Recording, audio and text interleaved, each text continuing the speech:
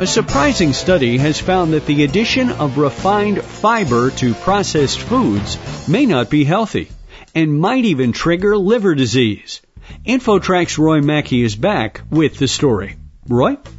Thanks again, Chris. Dr. Andrew Gewirtz is a professor in the Institute for Biomedical Sciences at Georgia State University and the co-author of the study.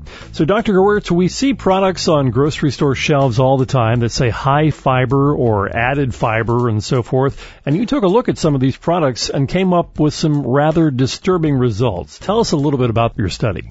Our results are based in mice, and we were trying to examine if we could add these fibers to processed mouse diets and reproduce some of the beneficial effects on metabolism that have been purported to be attributable to fiber.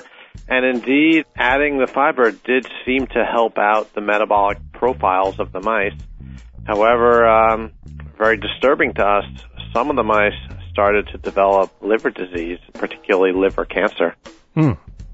I think when people see the word fiber on a product, they assume that what's being added is somehow a natural, healthy component. But where does that fiber, that processed fiber, really come from? What is it? There's nothing wrong with the processed fibers per se. We can take these same processed fibers, which are isolated from healthy foods, and we can add these fibers into a normal mouse diet that is already rich in fiber, and there seems to be no ill effect of adding extra fiber to a diet that's naturally rich in fiber. The problem seems to arise when you add these fibers to a very highly refined diet. That's when we're really seeing problems. So this would not be a concern for someone who's eating foods that are naturally rich in fiber, but it is a concern for having highly processed foods and enriching them with fibers. Certain snack bars, for example, are pretty refined products, and these purified fibers are being added to them. And what processed foods do you most commonly see on the shelves? What are the most popular items that might be in this category of processed foods that have these added fibers? Some snack bars. One example is the Fiber One brownie that has a lot of inulin or sugarcane fiber added, and that's one of the ingredients that seem to promote the cancer phenotype in our mice. I would say it's often things that are meal replacement type of products that would tend to have these, and some snack bars that are being fortified with these fibers. Those seem to be some of the main offenders. There are also cereals that are marketed as being high in fiber. Are those also in the same category of concern? A lot of the cereals that are high in fiber are naturally high in fiber, and the fiber is not added, so I don't think these would be a concern. And until recently, the added fiber could not be listed on the label. This was a change made by the FDA just within the last year. So if inulin is added to a product up until about 6 months ago, it would just be listed as an ingredient, but they couldn't claim it as being part of the fiber content. So cereals that have been around for a long time that are rich in fiber would not be a concern, but it's really some of these more recently engineered products that are really being enriched. And if you look at the list of ingredients, will you actually see inulin listed as an ingredient?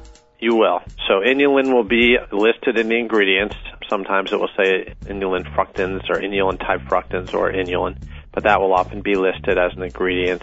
And it's always been listed as the ingredient, but now it can be listed in the fiber content as well. And inulin would be the red flag for you.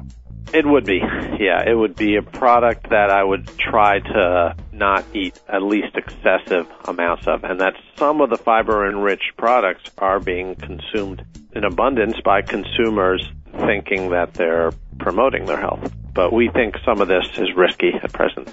So did these findings surprise you? They did surprise us. We were definitely not expecting it. We did not set out to find problems with fibers. We set out to understand the beneficial mechanisms.